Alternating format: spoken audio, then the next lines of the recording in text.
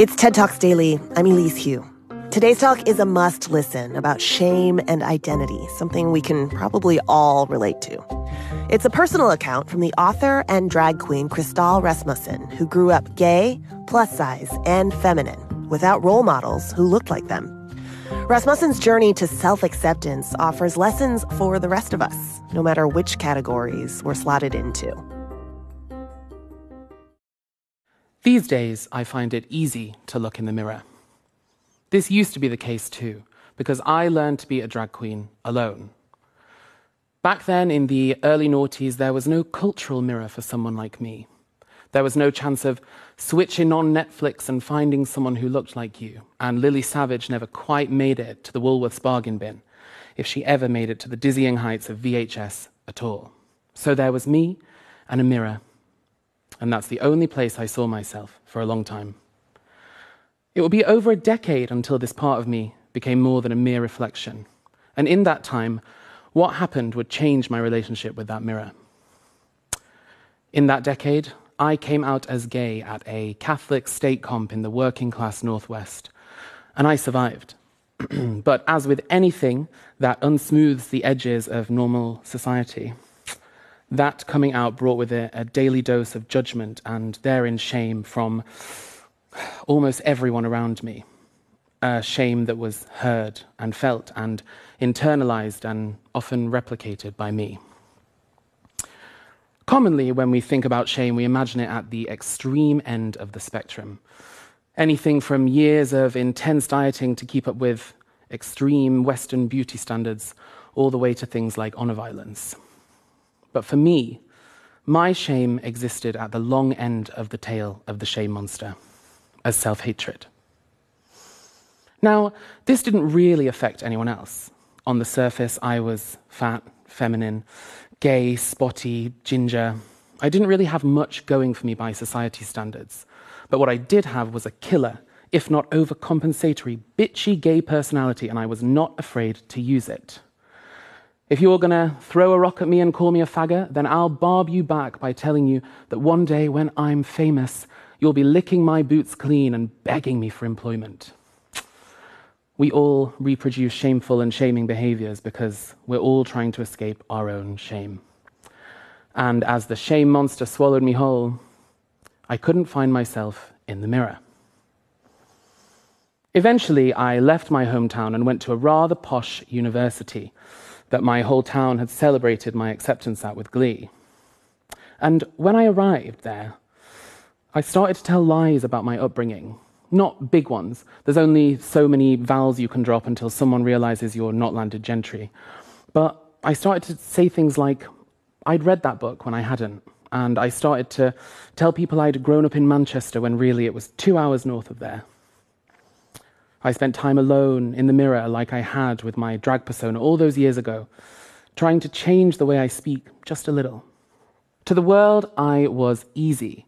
I worked hard to fit myself into a neat storyline, the friendly gay Mancunian, when really I knew that the swathing complexities of my identity couldn't fit inside a storyline. And if I was found out, I was terrified that I'd be cast out. And so the self-hate ensued once again. Now, what does self-hate look like? What does it feel like? It sounds pretty intense, but it's actually way more boring and way less dramatic than vile gouts of hatred towards who you are. For me, self-hatred was about not believing things that were objectively true. It was about looking in the mirror and seeing something monstrous. It was about looking in the mirror and seeing something not deserving of love or respect from myself and others.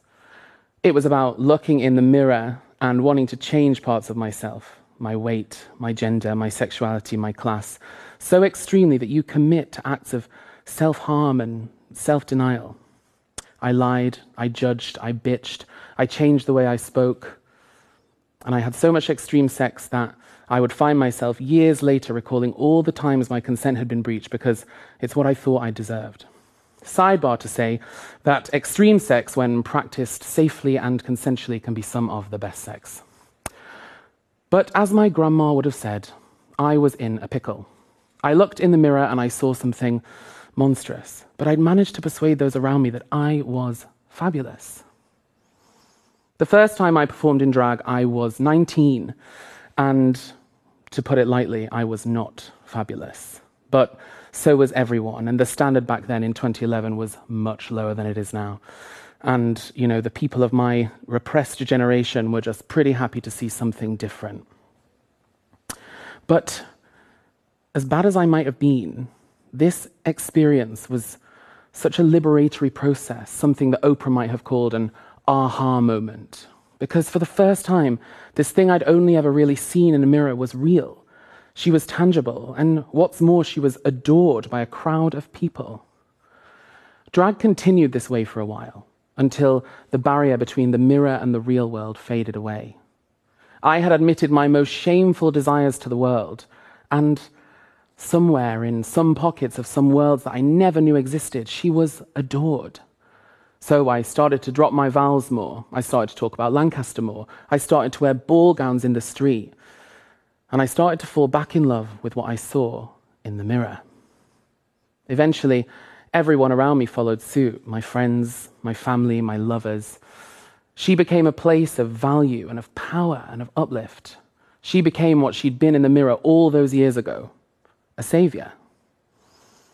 So I did what anyone who found their power source would do, and I leaned in, as arch-capitalist Sheryl Sandberg would say.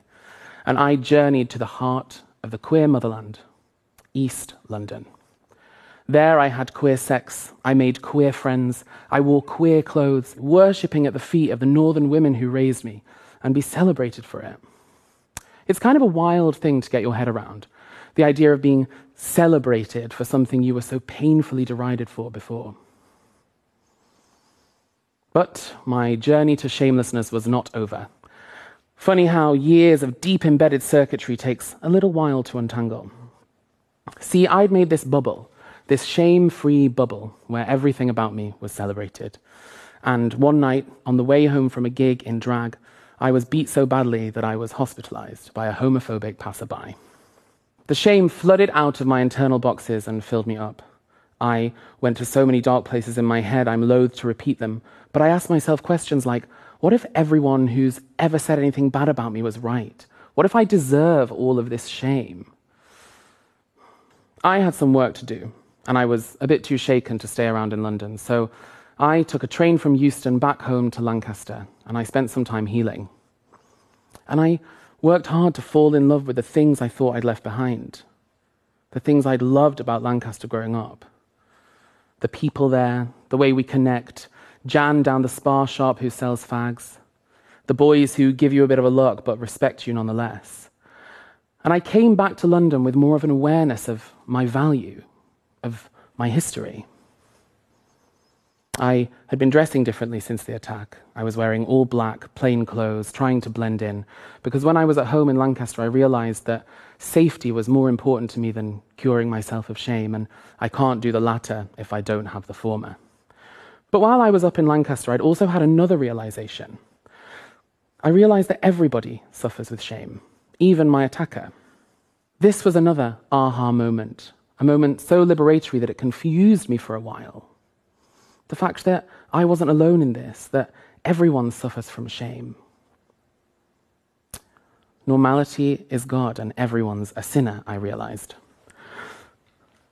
I got obsessed with it. I started looking everywhere and seeing shame in people's behaviors, from their silence to their violence, from their gender reveal parties to their big white weddings. Even my attacker. He was so filled with shame because of what masculinity had done to him that upon seeing my difference, he lashed out at me with his fists. Rather than curing my shame, I had to work hard to reimagine it as something that we all carry around with us like little pebbles attached to our back in a rucksack. It's something that affects us all, that causes harm in us all, and causes us to perpetuate harm outwards to others too. I also realized I was existing at a complicated interplay of narcissism, self-hate, and shame too, where I wanted everyone to accept everything about me, and until that moment, I would see something monstrous in the mirror. But I realized that I don't need everyone to accept everything about me. Jan down the spa shop who sells fags has way bigger problems than my gender, my class, my sexuality. She's got her own shame to deal with. But what I need, is the ability to live safely. The ability to walk down the street in drag and not have some homophobic passerby do what he did to me. And the way we do that is by doing some shame work. It's about looking inside and realizing that all the boxes that have been put there by the world are a lie. All the things that you've had to shave off to make yourself smooth, bring them back. There's power there. There's value there. There's beauty there. Shame work is social work. It's time we all did a bit. These days, I find it easy to look in the mirror. Hey, I'm Dr. Jen Gunter, host of a podcast from TED called Body Stuff. I'm a doctor, and on this show, I debunk medical myths by exploring how the body works and some of the surprising cultural backstories behind the medicine. Next up, what does milk really do for our bones? Milk's a really fraught food. Listen to Body Stuff with Dr. Jen Gunter on Apple Podcasts, Spotify, or wherever you get your podcasts. PRX.